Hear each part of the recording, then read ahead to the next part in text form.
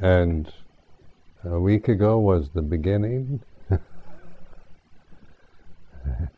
now is the knowing.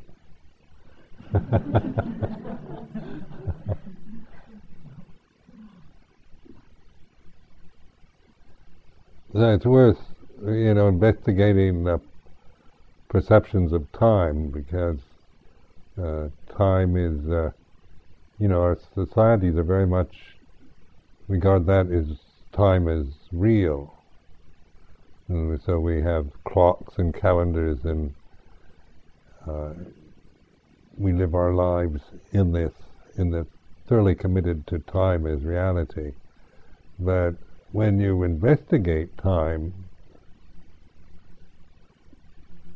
as experience, isn't it? It's the past is a memory, the future is the unknown, now is the knowing.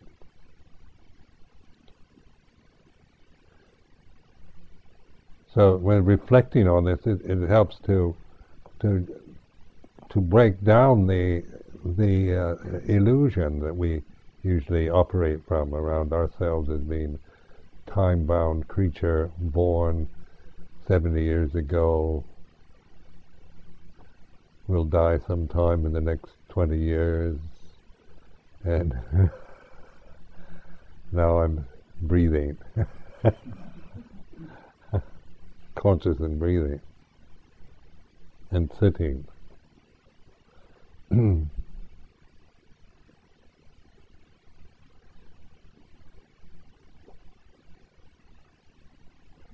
So, like vipassana practice is looking into the nature of things. It's insight practice. So it's investigation, examining.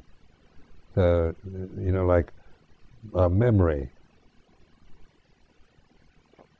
So that we have retentive memory, so we can remember our past, and we have we have language, and we have memory.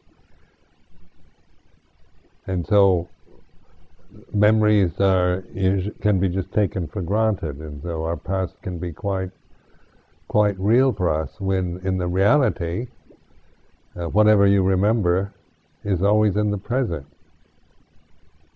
And when you really look at a memory as experience, there's nothing much to it, is it? It's very fleeting. There's no core, no essence, no substance. Comes and goes. If we lose our memory, then what happens? So memory is very conditioned, isn't it? We can lose memories. We get older, we can't remember some certain things that we used to be able to. We have senior moments, as they so nicely put it. And a big fear of getting that. Every time I have a senior moment, I think, oh, here comes Alzheimer's.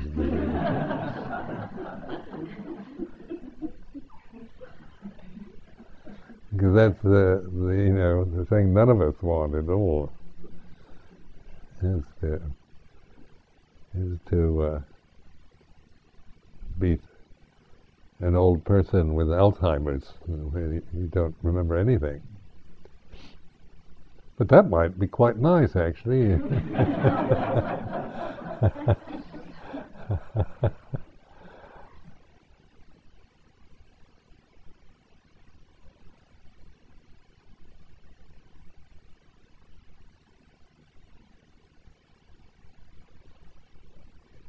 In now bringing back the retreat situation is a special situation. It's a setup, isn't it? So it's a special event. It's not daily life practice. So recognize that retreats are set up, retreat center, and everything is organized and set up in a way that you can just do a lot of concentration and reflection, because you don't have anything else to do. So it's meant to be skillful means and a help. But then the problem always comes up: what do we do when we leave the retreat? When we go back home, because home is what we're used to. And we can't make our families and force everybody around us to keep noble silence and to organize their lives so that we can live like we do on a retreat. So it's like sati sampajanya is being aware of time and place. It's our ability to bring into our consciousness the way things are in terms of the people we're with, the situation we're in, the time, the country, the culture, the things we have to do to survive, our profession, our work.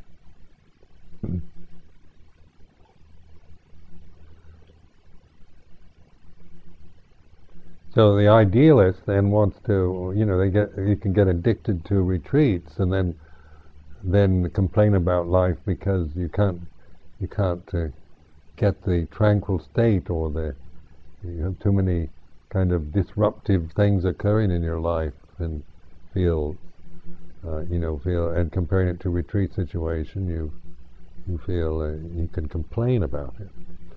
But the retreat situation is not meant to, you're not meant to cling to it or idealize it. It's merely a helpful tool to encourage and inspire, encourage, and give us some experience that we can integrate into daily life. Like mindfulness isn't dependent on any conditions whatsoever. It's not where samadhi, getting a really high level of samadhi, does depend on conditions being supportive, where mindfulness doesn't. So this is the real essence of practice, is recognizing, realizing mindfulness. So during this retreat, that's what I've been, as you can tell, I've just been repeating over and over again what mindfulness really is, how to learn to trust it, to appreciate it. It's a blessing. It's the way it's the way to be liberated from delusion, from suffering. So that mindfulness then is the path itself.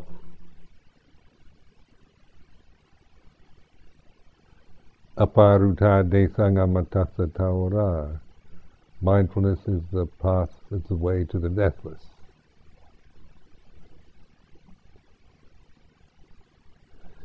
And when I chant Aparuta desangamatassa taura, this is the gates to the deathless are open. So that is, the gate to the deathless is mindfulness. Just here and now, bringing attention, being receptive to the way it is.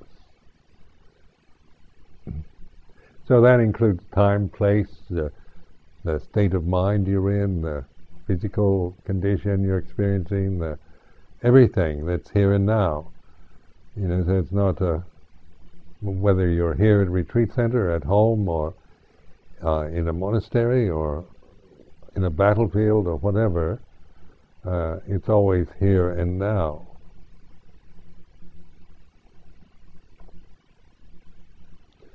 So that's where, the recognizing or realizing that is to be encouraged, because you think you might know what it is because you understand the concept. But that people can,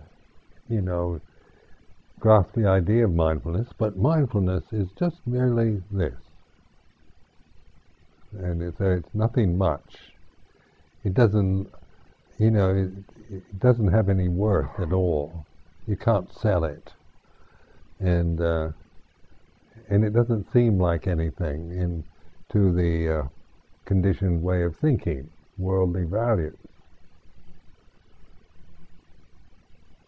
So it might be worthless, but it is priceless.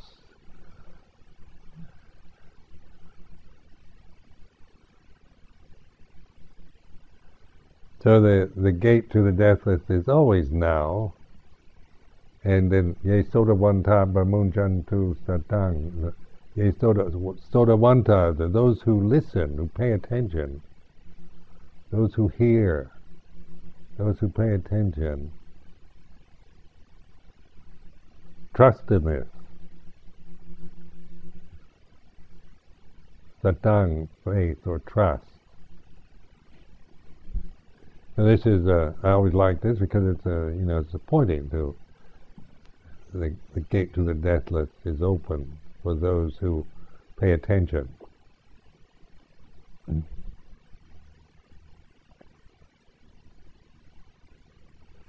So during this retreat, it's pointing to the Sakya Ditti, the sense of self, personality, what we take for granted, is as we operate in these delusions of I am the body, I am Ajahn Sumedho, I am this I'm American, and so forth. These seem quite they seem like facts and statistics, and that I can define myself with. But when I really look at any of that, any sense of myself as having any quality, condition, anything, when you really look at it with awareness, it has nothing to it.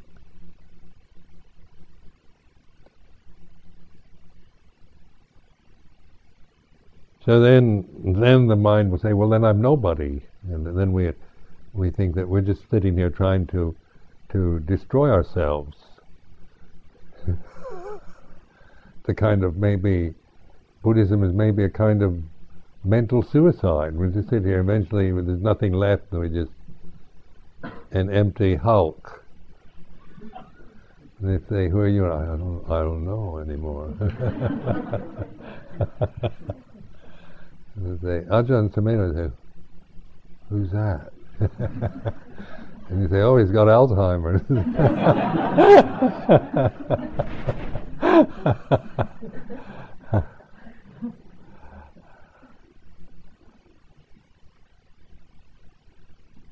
But it's not an attack on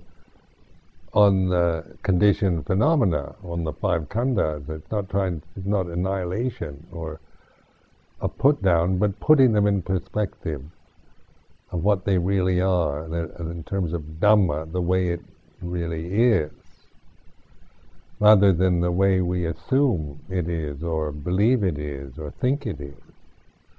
I find it always very kind of relief to realize everything I think I am is not really mine.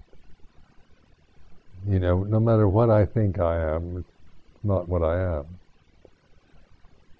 And I always like that, because sometimes we don't think so well of ourselves, or even if we do think we're the absolute best, it's still, one doesn't, find that any great comfort either.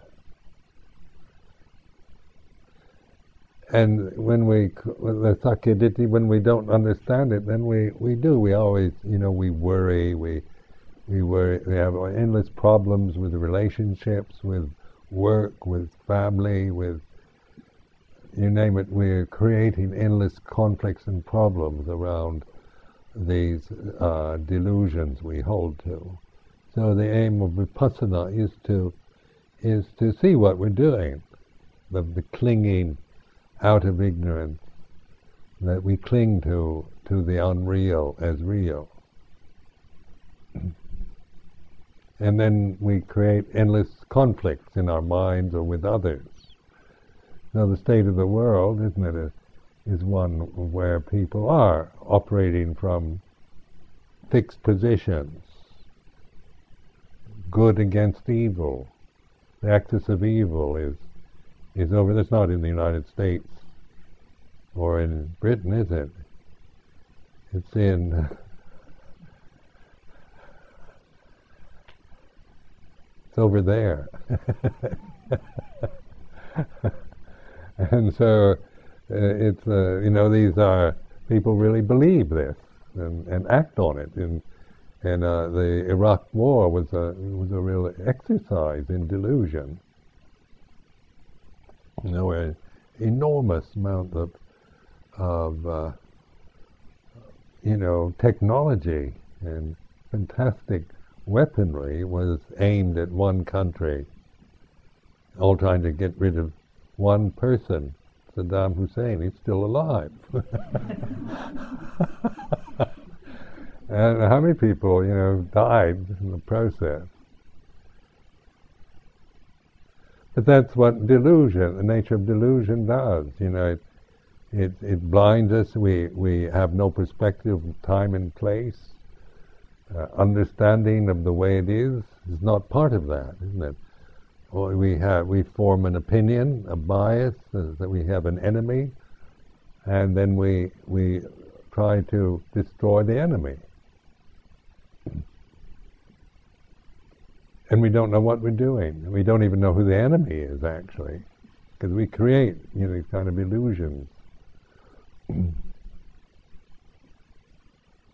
then we draw millions of people into this delusion, and so the world is like what it is, and we hear the news, and we wonder why we can't establish peace. Isn't the United Nations, what is it doing, and why can't we just agree and find ways of living peacefully with each other?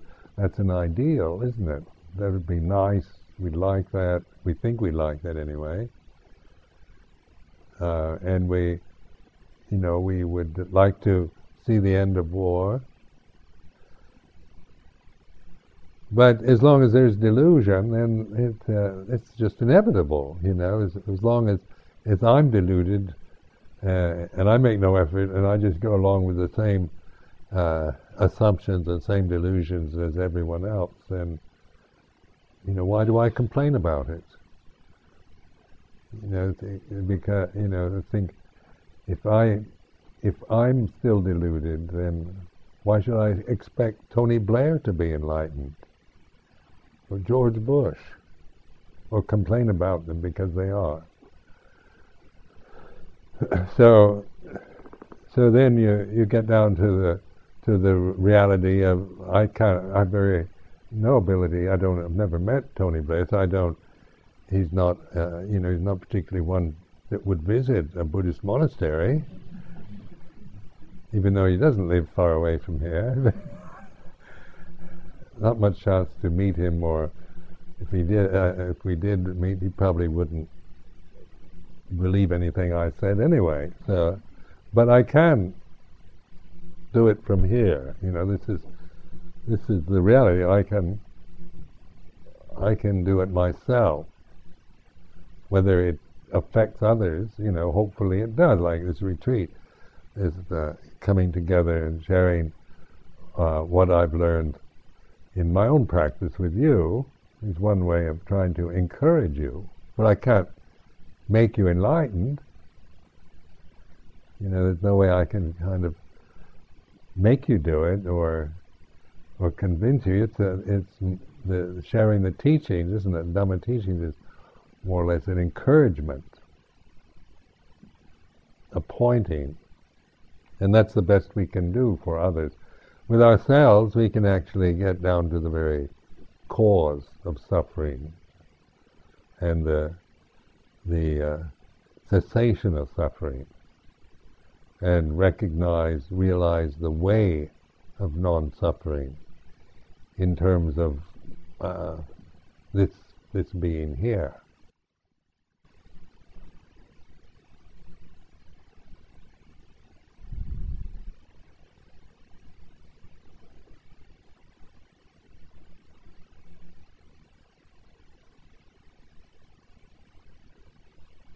Suffering then, cessation of suffering is to be realized. The causes of suffering are to be let go of, and the cessation of suffering is to be realized, recognized. So the word realization is about reality, seeing the reality of that suffering in terms of, the nature of phenomena is very nature is arising, ceasing. And awareness is our ability to notice, to recognize, to see to notice that, to be aware that all conditioned phenomena, sabbe sankhara, is impermanent. So, rather than grasp the idea, Buddhist ideas, we're putting them to test them out, to know directly rather than through just believing what the Buddha said. So the cessation of suffering is to be realized, each one for themselves. So that's why I've been emphasizing this, the awareness, mindfulness, where you begin to be more confident. You're really conscious, awareness with consciousness, and with consciousness, then where consciousness is here and now, and awareness is bringing attention to here and now. And attention first to the obvious, the desires that we have that come and go. So, by bringing attention to the obvious, to the conditions, to the body, physical body, to the emotional conditions we're experiencing, to thinking itself, then that awareness puts us in touch with it in terms of its presence and its absence.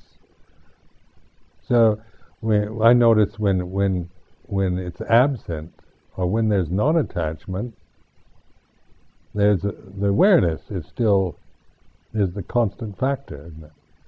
It has a continuity, a stability, where the condition itself comes and goes according to other conditions.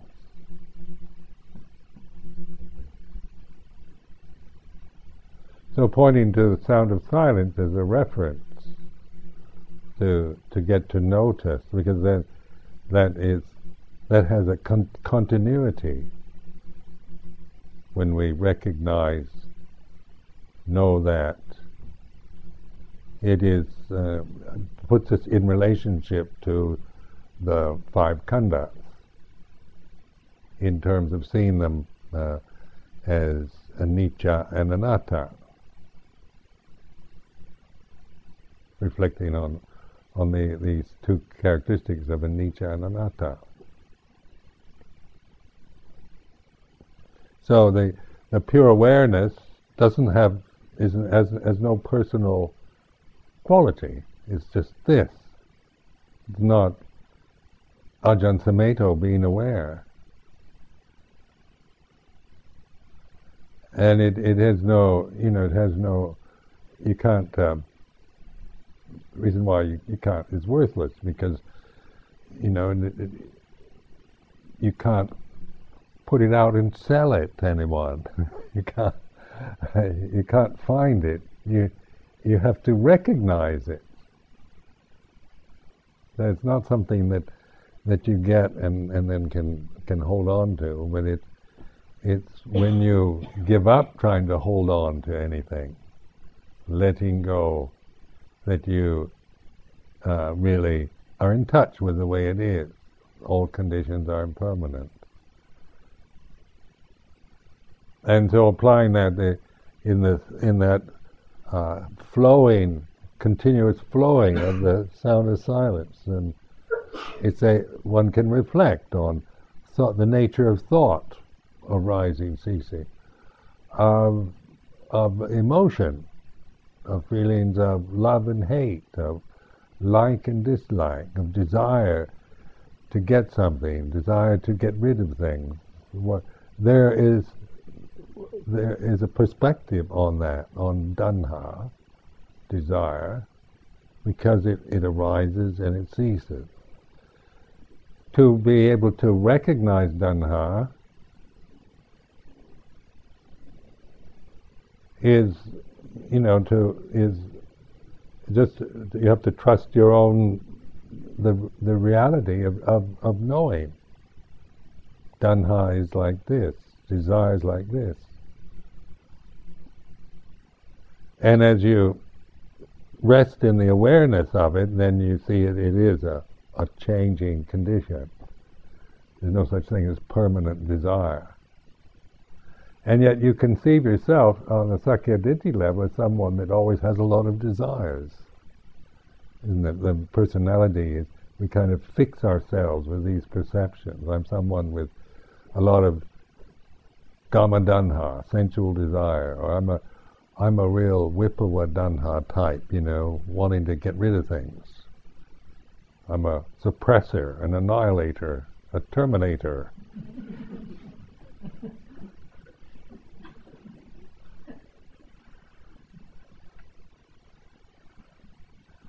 The Terminator is now governor of California. It's scary.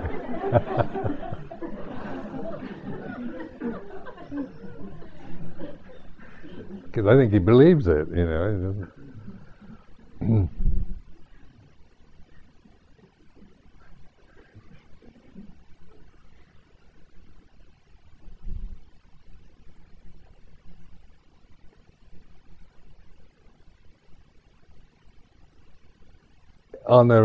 a spiritual quest, then like the nature of God or ultimate reality, the deathless, all these terms convey this an innate sense that there's something beyond just the conditioned realm, isn't there? I mean, when when Christians talk about God, it's, they say, well, what, can you prove it? Can you show me? And we want, through conditioned phenomena to grasp God as being something that you can prove in a way that is a condition that you can, everybody, a scientist, and we all could see this is God, and then I believe it. But nobody can do that. So then they assume there isn't any. But in the human heart, well, no matter what, whether they, how, they're tribal or Western civilization or traditional societies, whatever, there's always this sense of the sacred, of something beyond just the conditioned realm that is what we identify with. So when we, this sense of there's something more, there's something else than just me as a personality, me as this character here, and that is an intuitive sense. It's not rational. It's not just rationalized. If I rationalize it, I end up usually thinking there isn't anything, because that's how rationality works. And especially if you're just operating from conditioned level of thinking. Now notice the paradigm in the Buddhist context is the relationship of the unconditioned to the conditioned. So it's not just there's only conditioned phenomena and it's impermanent suffering and not self, then the logic that of grasping that image would be annihilation. There's no point in doing anything really, because if everything is impermanent and suffering,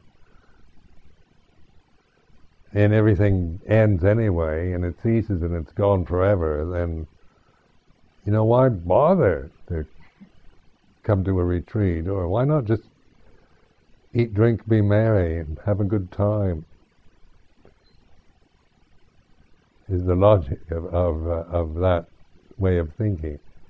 But intuitively, isn't it? There's a recognition, a sense beyond the senses, and this is and sometimes people don't recognize it, and they'll settle for just the material experience. But many of us are interested in just eating, drinking, having a good time. See that is very unsatisfactory too. It's not that I have never enjoyed those things, but it certainly is not a way of being liberated. So then this inner sense, this awareness, this awakening sense, or this intuition is beyond the senses, and this is what we call sati sampajanya. So through awareness, through mindfulness, we actually touch into the deathless. The gate to the deathless is open. Now, that's the only possible way it can be. If the deathless is just an abstract idea, or some metaphysical theory, or it's an object, well then it doesn't work, because then we get into arguments, taking sides and forming views and opinions.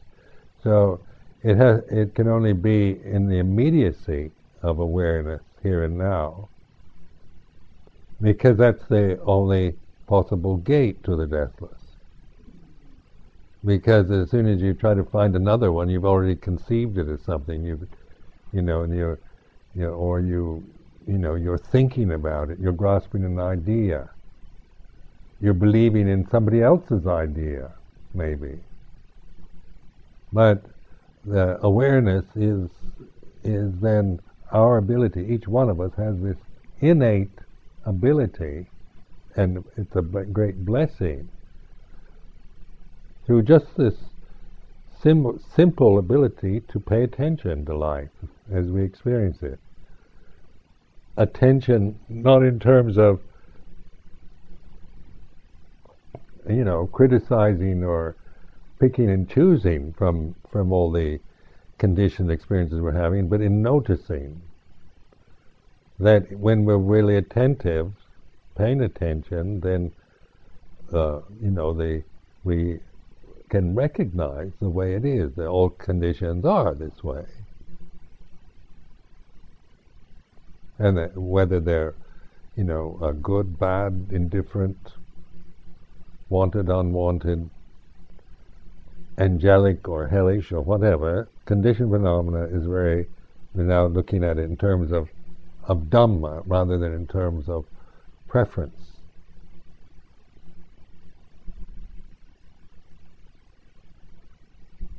So that's why the encouragement to trust this, to get to really know this, and this is something to hold as something sacred, as something. It's a blessing.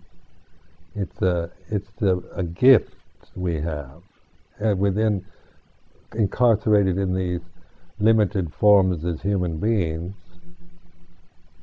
And when I think of it, it seems almost hopeless on a personal level. When I personally get caught in my personality and try to think about it all, it usually takes me to despair.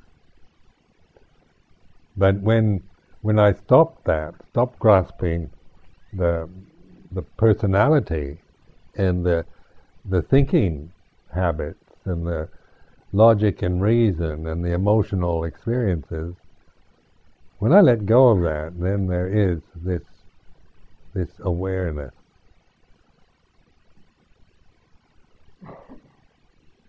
It seems like nothing when you try to describe it. So, like as I've said before, awareness is formless. That's why you can't get it. You can't see it. You can't feel it as something. And so it needs to be recognized as just this simple, immanent attention here and now. And so I, sharing my experiences with listening to sound of silence, I don't want to make sound of silence as some kind of the deathless, then you'll put that perception onto it. Ajahn Sumedho says sound of silence is the deathless, and then you'll create some kind of thing around that. And that's not what that's not what I'm saying. I'm pointing to it, for you to recognize, to notice it, because even though people have that, they don't generally know what it is, or don't notice it.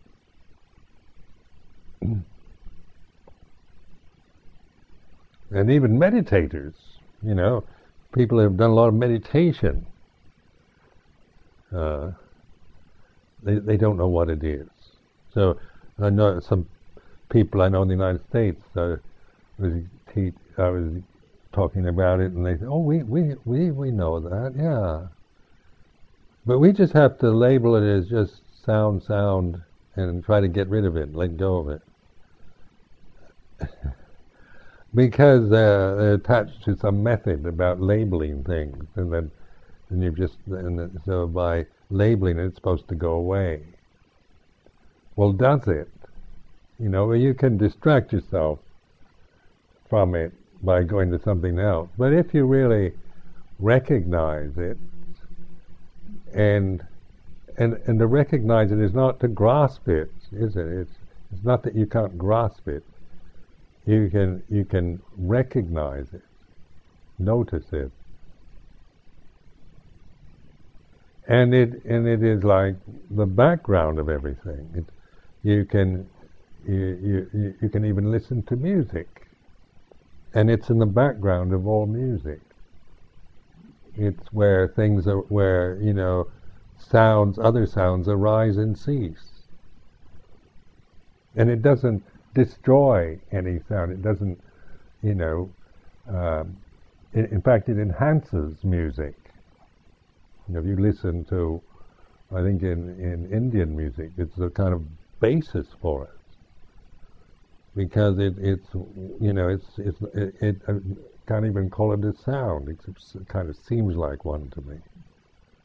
The vibration, or whatever way you want to describe it, the important thing is to recognize it, to notice it, because it doesn't come out and demand attention. It stays in the background until you really begin to recognize it. Where your thoughts and emotions can, come up and take you over. Greed, hatred, and delusion, and their various permutations, can completely dominate your experience, your whole life. And you live in a whole, in an emotional turmoil, in states of madness and depression. These are common, in society, aren't they? People just live in alcoholic stupors, or drugged states, or with just crazy perceptions, attachments to kind of obsessive fears and so forth that just dominate conscious experience. So, they're being totally deluded, or with people tend to just never question life. They just take the accepted conventional version and go along with it. But in the Buddha's teaching of awakening, isn't it? The wake up teaching, it's an invitation to wake up. And that waking up then is here and now. It's about here and now. And reflecting, noticing. So in practice, starting from this sound of silence, I can bring attention to the body. Like this morning, I was going through the experience, the posture, the sitting posture, the sensations, the breath. I can bring awareness to the mood or the mental state I'm in, because just noticing what kind of mood I happen to be experiencing right now. I can be in this stillness, this sound of silence, and notice, what kind of quality of emotion that's present. So it's transcending the emotion, isn't it, or the thought, or the body, because it all is in this awareness. The body is in the awareness. The breath is in the awareness. The mood is in the awareness. The thoughts, all that arises, ceases, all conditioned phenomena is then received in this awareness. So that is the gate to the deathless. Now when we talk about deathless, that is it a negation of death? And death itself is what we identify with. Isn't it? You identify with your body. This body is mine, I'm the body. Then where's it going? It's going to death, isn't it? That's where you can't, that's its nature. It's a thing, it's a condition that arises, has its span and dies. Or before the body dies, you see the cessation of phenomena in your mind. So birth and death are usually about the physical body, but then beginning and ending around conditioned phenomena, thoughts and emotions, sensations, pleasure and pain, sensory impingement, sensory contact. All this is this beginning and ending. So whether you call it an ending or you call it death, it's about cessation, that which arises, ceases. And the deathless awareness then recognizes the arising and ceasing.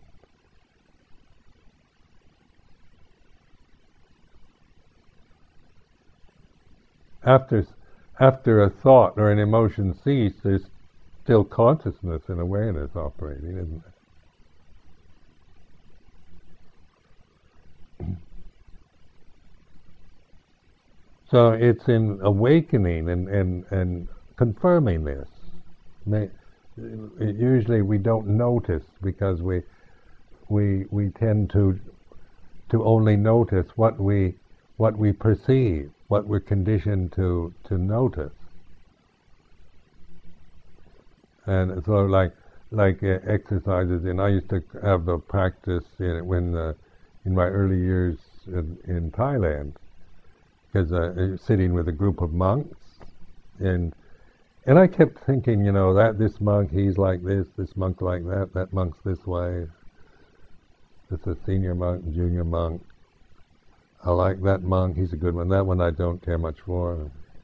And so that even though we're all monks, shaven heads, ochre robes and so forth, we still create each other endlessly in terms of, you know, appearance and whether they're tall or short, fat or thin, whether we like them or don't, whether we agree with them or disagree.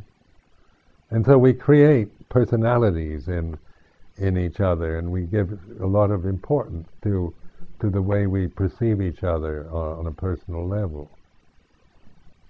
Now, the aim of Buddhist monasticism is just shave the head, wear the same things. Nuns shave their heads, wear similar robes, and it's to kind of take away the kind of unique personal qualities that we would maybe display if we had, if we could fix our hair the way we liked it, or we wore what we were in the mood for, express my personality. And each one would wear fashion according to their personality. Then we keep reinforcing this. But even with the conformity of Buddhist monasticism, we still do it. And like giving Pali names. Remember when I named, after Ajahn Ananda died, I named another monk, Gary Thompson. I named him Ananda. And some people found that very upsetting because they personified Ananda with one monk as a person. And the point is that now there's Sister Sumedha. I named her myself. And some people find that, Sumedho is Ajahn Sumedho, and it's kind of challenging. But this isn't a personal name. And that we can make it into personality, and that's it. But we want to see that we create that personality around a name. A monk that has a bad reputation, then his name is, you don't want to name anybody that. We wouldn't dare name any monk Devadatta, would we?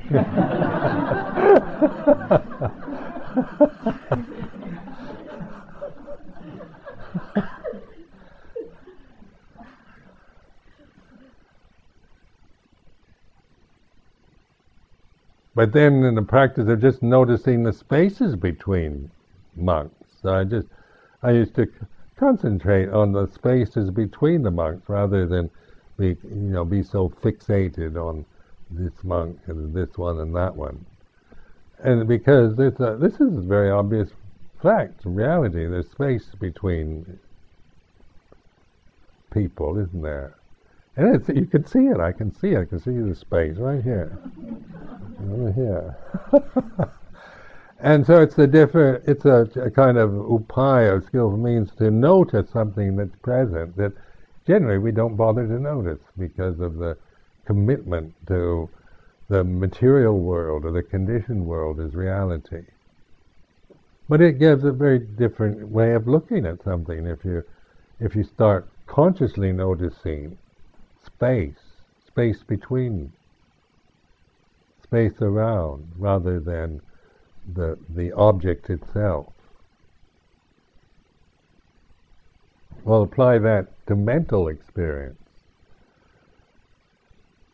If one's attached to thinking, then you just go on and on and on, and then just one thought goes on to the next. But if you notice before thought, like the exercise you're doing with, I am Ajahn Sumedho, before you think. After I am, then there's space between am and Ajahn, and then there's space between Ajahn and Sumedho, and then there's big space, big gap there. Now that might sound like what's the point of that? But it's that awareness. Then you're developing a continuity in awareness. You're not just aware of this object, but of the continuum where the object is present and absent. And that's consciously done. It's in consciousness.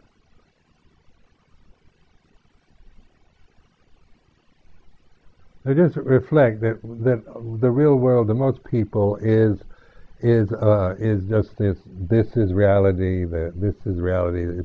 It's always perceiving something or other, some form, some conditioned thing, some object, and the space around it is never noticed, never consciously observed. So in vipassana meditation, you're making this a practice of awareness of space, or the gaps between thoughts, or the presence of desire and when it ceases.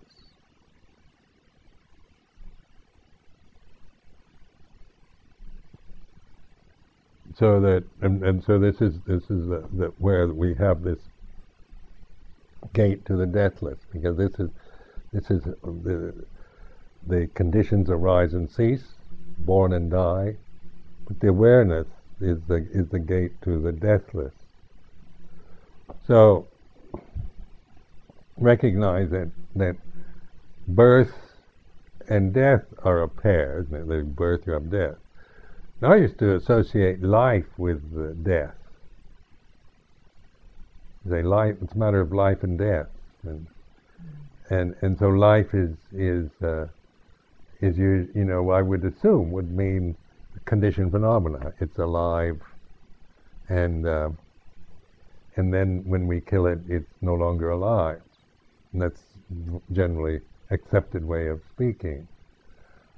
But now I think I realize the Buddha was pointing to birth and death. The beginning, how something begins, arises, and then ceases. And life then isn't something that arises and ceases. This is just a reflection, not a philosophical statement. This for consideration. Or the deathless.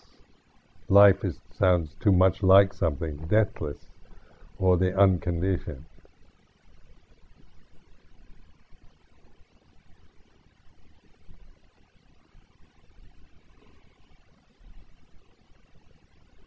Now the Eightfold Path, or the way, the practice of bhavana, it should be cultivated or developed. And so the Eightfold Path is usually Samma Ditthi, Samma Sangapo, Samma Vaja, Samma Gamanto, Samma Chivo, Samma Vayamo, Samma Sati, Samma Samadhi. That sounds very complicated, doesn't it? And because it's you think this is a path, and then the logical mind was first you have to have samadhi, and we think of it in that linear programming of one thing and then the next and then the next, because that's the nature of thinking. You can't think A, B at the same time. Think A, then B. Try thinking A, B at the same moment. But you can intuit A, B, C in one. I can anyway. If I don't think them. That because it's in awareness rather than fixed into a thought process, a thinking pattern. So awareness then it brings us to samma ditthi, right understanding, right view. Or sometimes right is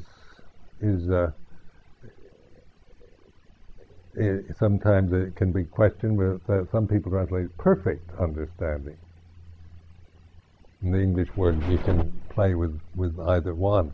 You can find a better one, that's all right. But the point is that that right view, or samadhi, is the awareness.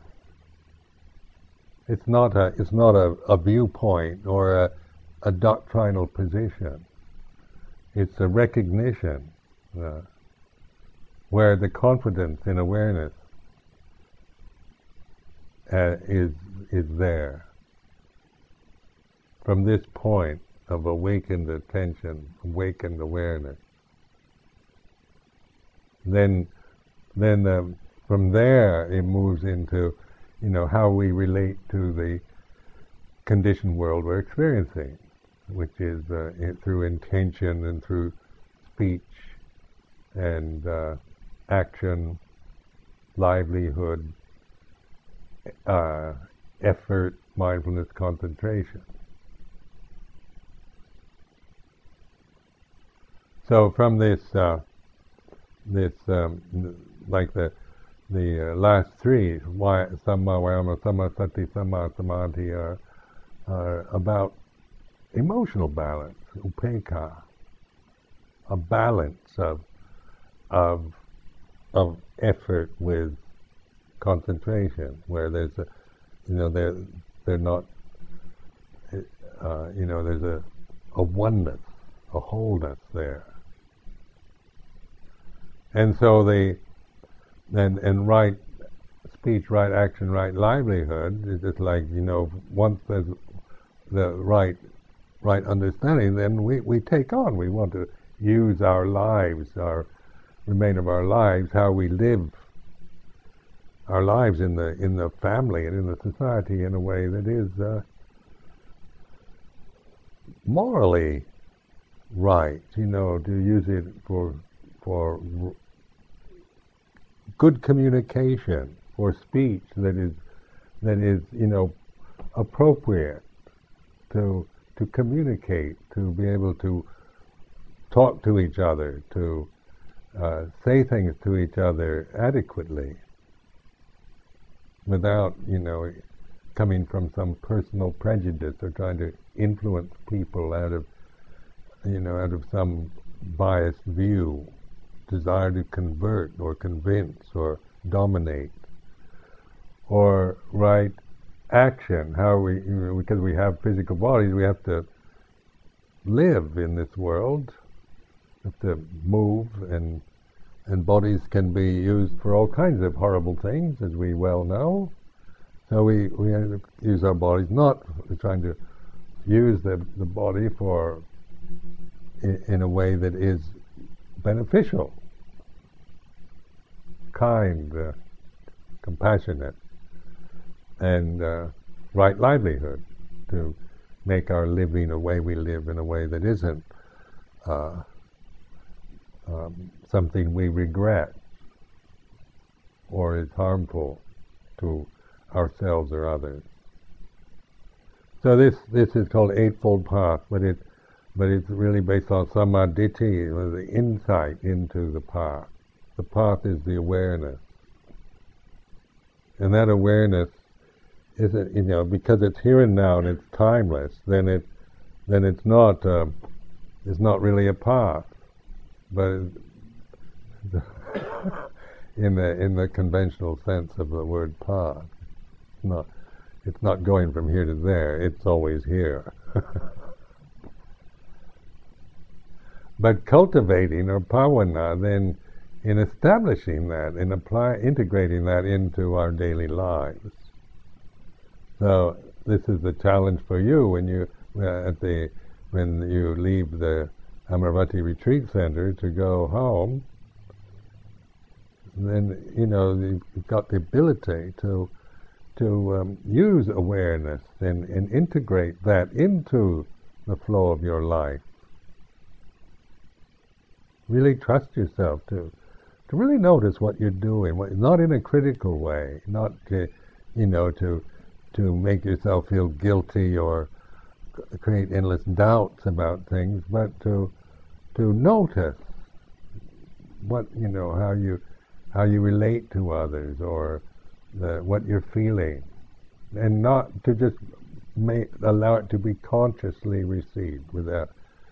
Once you put a judgment onto it, then it becomes more than that. Like, say, if anger arises, that's like somebody says something, I feel anger arising.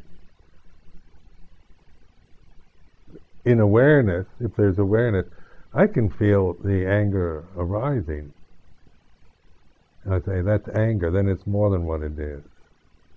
You see what I mean? You're putting something onto it from you're saying it's anger, when it is what it is. So in terms of panya, or wisdom, it isn't labeling and because in labeling is always, this is a function of the mind that compounds and makes something more than what it is. So it's learning to receive this. And there's a discerning ability. So with samma vaja, samma kammanto, samma chiva, right speech, right action, right livelihood, there's a spontaneity of response that comes from panya, from wisdom, rather than kind of moral judgments and endless doubts and quibbling around right and wrong, good and evil.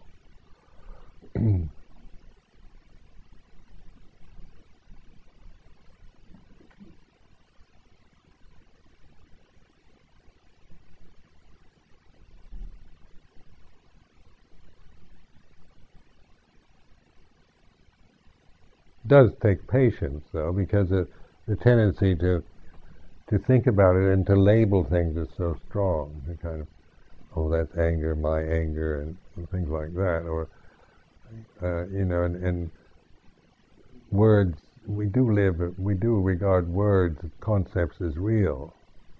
So that's where it's real, in investigating, in the Cittanupassana, and that we're really looking at the way it is. Words are created by us. We project words onto the condition itself, and to see that, and then once we see that that's not necessary, that the panya faculty is our refuge, not the critical one that labels and judges, makes comparisons, and has views and opinions. And so it's going against the whole cultural conditioning we have, and the delusions of the world, the society that we live in. But that's where meditation retreats help, monasteries, Buddhist centers, meditation groups, Buddha images, anything like this, is to, helps to remind us, because it's so easy to be pulled back into the crazy world. So in this, you're willing to trust this in yourself, recognize it, realize it, and trust it.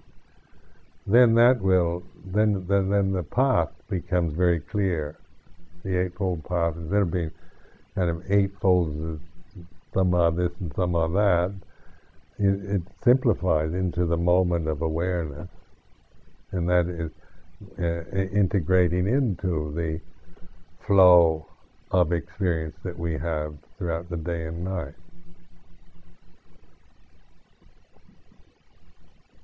So I offer this as a reflection, and now I encourage you to go back to noble silence for the remainder of the time, until you take the 5 precepts tomorrow morning,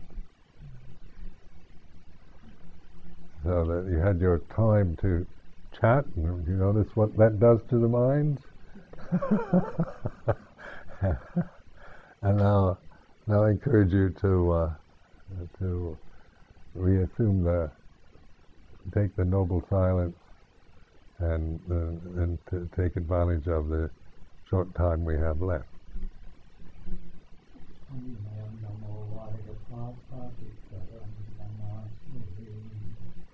Namo